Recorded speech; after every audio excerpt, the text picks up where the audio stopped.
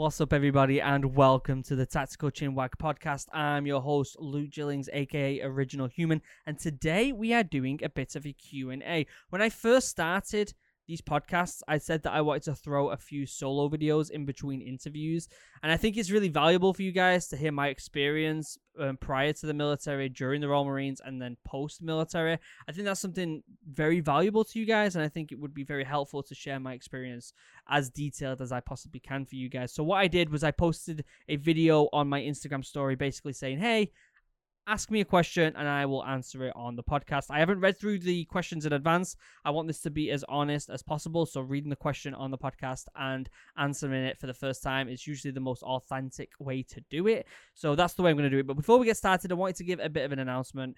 We recently reached 250,000 subscribers on YouTube and I'm just blown away. And during a year that has probably been one of the worst years in our lifetime for us millennials or younger, I wanted to kind of just give back a bit of happiness. Just give back a bit of happiness because we all need it right now. So I've decided to do a giveaway for 10 copies of Call of Duty Cold War. The way I'm going to be doing this is a link down below if you're watching this on YouTube. There'll be a link in the description of every video from here on out where you can go down, you click on that, you enter your details. There's multiple different ways to enter. And the way I'll do it is the last 10 days leading up to the game, I'll be giving away 1 copy per day. So the last 10 days leading up to the game, 1 copy every day. Doesn't matter what platform, if you want it on the Xbox or the PlayStation or the PC, doesn't matter. I will send you a code if you win, and it'll be awesome. So just wanted to share a bit of happiness with you guys because building this community has been amazing, and this year has been terrible. So I just wanted to kind of share a little bit of love with you guys because you totally deserve it, okay? But with that being said, let's look at some of these questions, shall we? Let's have a look here. What was my first day like in Royal Marines training? So that is actually a fantastic question. I watched so many videos, read so many books, watched so many YouTube videos, and it was just everything that I digested media-wise was about Royal Marines training. And when you first go to Lympstone, probably more the PRMC when you first go, and you see all these certain things like the bottom field, and the grots, and the galley, and the gate entering Lympstone, it's kind of like meeting a celebrity in a way because you've been watching so much of it on the TV. However, mixed in with that excitement, there's also a little bit of nerve, there's a little bit of anxiousness, and you're just ready to go. Like, you're ready to work hard, and that's the way it should be, really. And PRMC is probably your first main impression, and with that one, you just go to kind of work hard as possible. First day of training is a little bit different because you've got past all the tests, and it's just a case of getting through them 32 weeks. And there's this weird feeling of excitement but anxiousness, and raring to go, raring to get in the field, raring to soak up as much information as you possibly can. And the thing is, if you're not like that, then you probably shouldn't be going in the Royal Marines. That's probably not so, or the military in general. That's probably something that you shouldn't be doing. You want to have that excitement and urge to soak up as much as possible. And I remember, there's a train station at the Royal Marine Training Center, CTC. There's a train station right there. You get your bags. In fact, what happens is the train station at Exeter, where you get on the train that specifically ends up at Lympstone, you start to notice other lads that are going to be in your troop. You can just see them, they stick out like a sore thumb, and you start talking. Straight away, you start talking. You're like, oh, but we're going to get here soon. We're going to get, it's a train station just for people going to Lympstone. So as soon as you get off that you get onto that platform off the train, the drill instructor's right there, ready to go, shout at you, get you in line, get you down to foundation. And it's definitely kind of this weird experience that'll just stick with you for the rest of your life. And it's amazing because it's like your first step. It's your first step into greatness, into this incredible club that you joined that sticks with you for the rest of your life, like a terrible smell. No, it's something fantastic, but it's always there. No matter if you've only been in for 4 years, like I did with a minimum amount of time, or whether you've been in for 30, the Royal Marines just has this thing that latches onto you, and it's part of your soul. When you earn that green beret, it really is part of your soul for the rest of your life, and you use them skills that you learn, no matter how young you were, in every single day that you're alive. Cleaning up, self-assessments, determination, like cheerfulness in the face of adversity. You use all these characteristics, and they're so ingrained in you that they shine out of you whether you realize it or not. You know, during dark times, they shine out of you. During hard times, during fun times, during sad times, these commando ethos, the things you've learned in training, they just shine from you, even though you could have been out 10, 20, 30 years. They will stay with you forever. And that's something that's very, very special to the Royal Marines, is that they give you such an amazing foundation to your kind of personality. And if you meet other Royal Marines, you instantly can tell. You can just instantly tell with the way they talk, the way they hold themselves, that they've had that same, they've gone through the same thing as you, and they have that same kind of base instincts and these ethos that the commandos kind of ingrain in you. And it's special. It makes you super proud. It makes you really, really proud. And it makes you want to get the tattoo saying Royal Marines Commando. It makes you want to tell people, hey, I was in the Royal Marines. I can do this. Hey, we've been through worse. We can get through this. And it is very, very special. So the first day of Royal Marines training is the first day in greatness, and it truly is terrifying and exciting and wonderful, and a bunch of other. It's just a soup full of different emotions. And I hope one day, if you are listening to this, that you get a chance to experience that same first day like I did. All right, let's have a look at another question here. How has plant-based helped you? So I've been vegan for about 3 years now. For about 3 years. In fact, it'll be 3 years. Yeah, 3 years actually this month. And what happened was, so when I left, a lot of people already know this, but when I left the Royal Marines, I was incredibly depressed. I put on a bunch of weight. I was drinking a lot. I was just in a very bad place. And luckily, I traveled. I met my wife. That's a whole nother story. And I started to get relatively fit again. Not crazy fit, but, relatively fit. I'd run my 3 miles in like 24, 25 minutes on an average day. Relatively fit, not crazy, not crazy fit. And what happened was I noticed that I was just kind of, my fitness was just on a plateau. It wasn't going anywhere, even though I was training harder. Nothing really was changing. But the big thing is, when I moved to the US, my gut, I had so many issues with my gut because of the food quality here. And I'm not saying the food quality is bad here, but it's definitely different than the UK. They are okay adding a bunch of different hormones in meat, and it's just difficult to kind of have that same balance like you do in the UK. So after a while, what happened was I was a personal trainer, and I tried all these different diets. I tried paleo, I tried autoimmune, I tried all these different kind of, all these different diets that are supposed to be really good for you. And they worked for the most part. Paleo really worked well. And doing the autoimmune diet really helped with like eczema and stuff. But there was always a side effect. And most of the time, lowering carbs always gave me the side effect of being cranky. I was always cranky. I was incredibly fit. My joints felt really nice. I had enough energy to go for a run. But I always felt cranky. Like I was just moody all the time without carbs. So after a while, I was like, okay, well, I'm going to try plant-based. Go vegan. My wife was already vegetarian at the time, so it wasn't much more struggle for her, which is funny because I used to eat honestly, 10 eggs a day, like you wouldn't even believe. But I said, you know what? I'm just going to try it. We'll see how it goes. And so I started in the September, and by that Christmas, I was the fittest I'd been since I was in the Royal Marines. And I didn't change much of my training. I just changed my diet and changed my outlook on diet, eating more plant-based. And I think it wasn't so much just the fact that I was taking animal products out of my diet.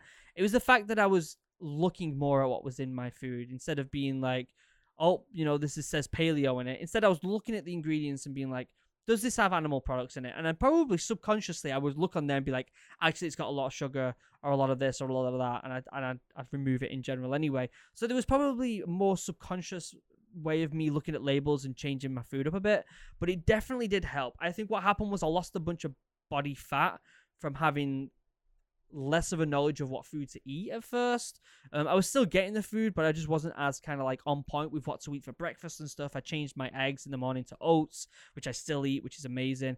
And I just made a few little tweaks, and I dropped a couple pounds very quickly.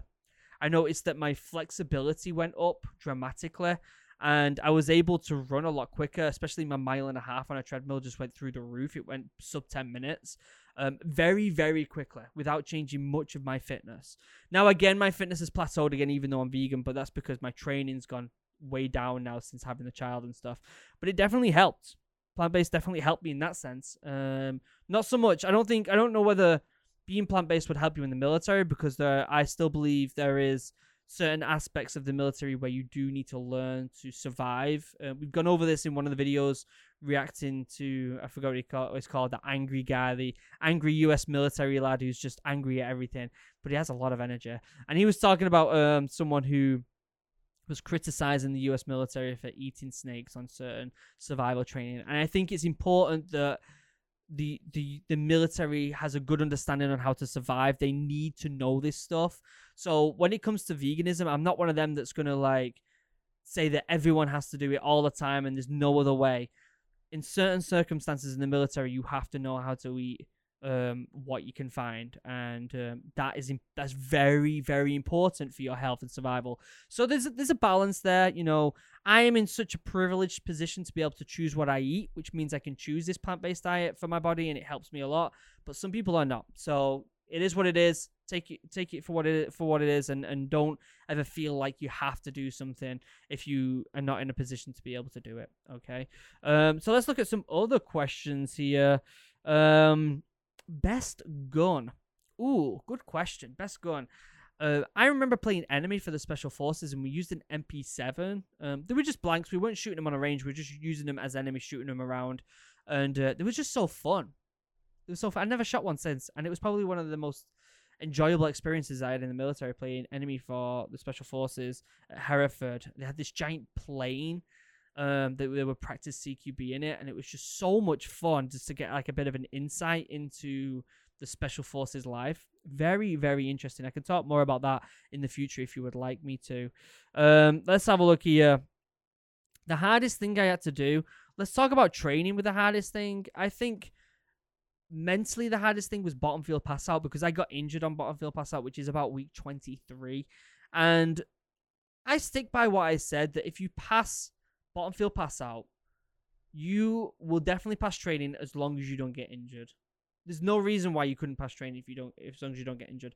At that point, it's a case of just injury prevention and sticking with it. That's all it is. But bottom field pass out, what it is it's a rope climb with your webbing on and your weapon.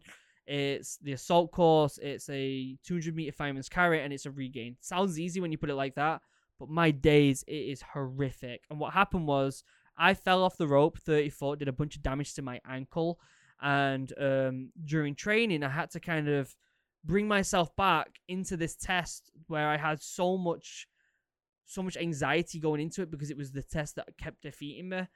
And I remember the day I passed it, the big thing for me was the rope climb. The first thing to do, I've never been amazing at upper body strength. I've always been kind of someone who's just good at long distance plodding along, like yomping.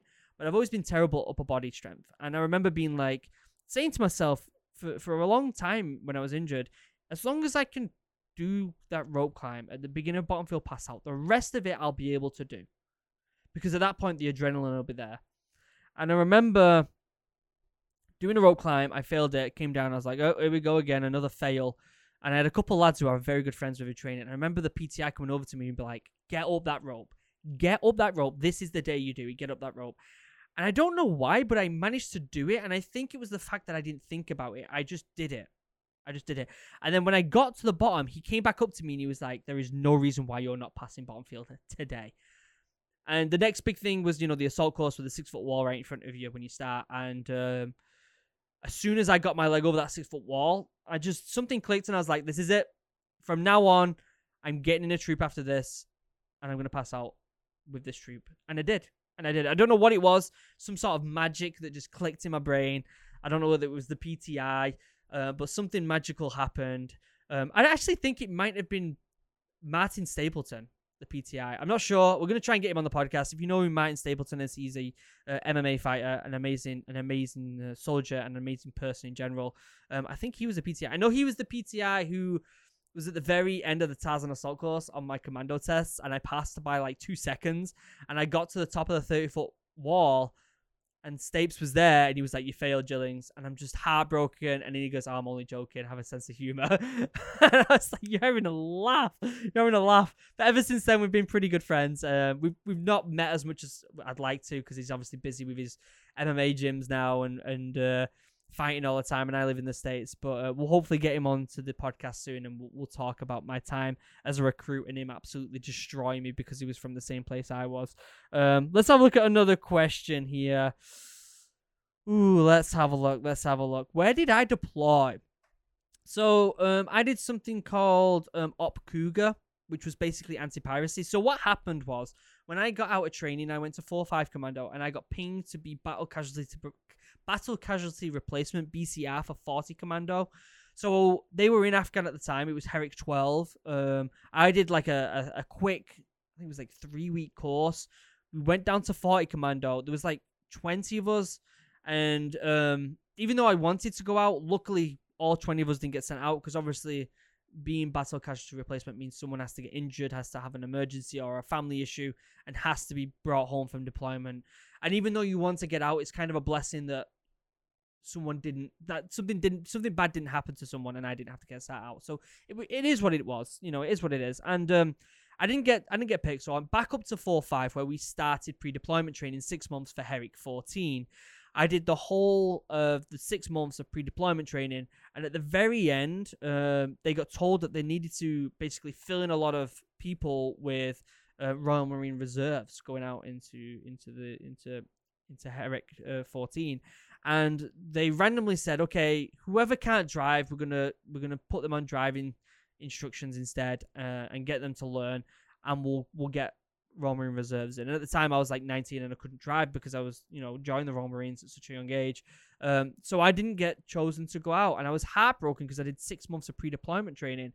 And I remember there being like 100 people. Remember the whole of 4-5 Commando, and we had to put in a bunch of Royal Marine Reserves in. And I remember being in this giant hangar, and there was loads of us, and I was just thinking, there's no way I'm going to get out. I didn't get out when there was 20 of us, and when there's hundreds of people there, there's no way I'm getting out. And there was an opportunity to basically do Op Cougar, which was anti-piracy. And this colour sergeant was in front of us all, and he's like, "Okay, I need 10 lads for anti-piracy."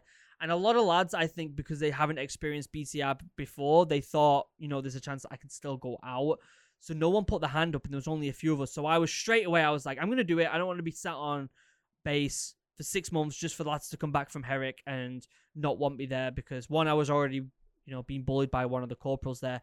And two, I didn't want them coming back and feeling like even more of an outsider. So I thought, you know what? I'm going to go and do Op Cougar. And we traveled on HMS Echo and did a bunch of different stuff. It was awesome. I also had some really weird mental issues. Long story short, I can talk about being deployed for as much as I want, but we'll go into that, and we'll put a whole video for that. But it was strange. We went to all different types of places: Bahrain, Dubai, Muscat, Salal. We went to all sorts of different places. It was very strange, and we were basically just protecting a survey ship that was surveying the ground in case they had to get submarines in there if it kicked off in that area. Very, very interesting. Let's do one more question, and then we're going to call it a day on the podcast. Let's have a look here. Let's have a look. Some of these questions are fantastic. Some of them are pretty silly. So, have you ever thought about staying in the Royal Marines longer than you wanted? At the time, no. At the time, I was desperate to get out. I was very mentally incapable of being in any longer. Thinking back now, if I was in at the age that I am now, I probably would have stayed longer. Obviously, I've got kids and a wife now, which I would never even want to go back now. But I think if I was older, a little bit more mature, I would have stayed in for a lot longer. And I think I would have probably made more of a career out of it. But when I was young, I was so vulnerable and depressed that it pushed me to go out earlier than I probably would have wanted to. But again, it is what it is. Not everyone has that same experience, and I think that my experience is very unique, and not only did it help me improve who I am a bunch, but it helped me realize who I was, more importantly. and it's still taking me a while to find out who I was. You know, people think that they're going to find out who they are as a teenager. Good luck until you're like 26, 27, 28, or maybe even 30.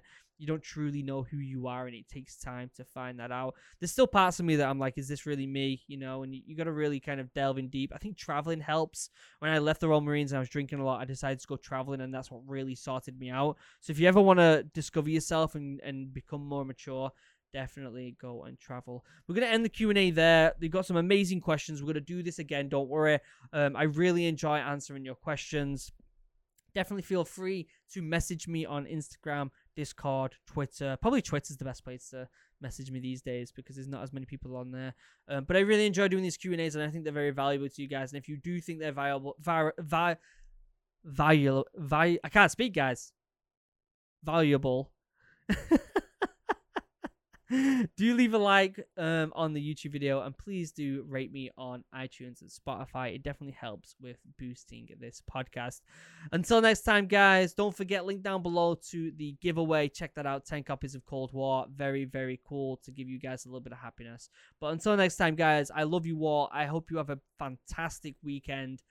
Train hard, work hard, and I'll see you in the next video. Goodbye.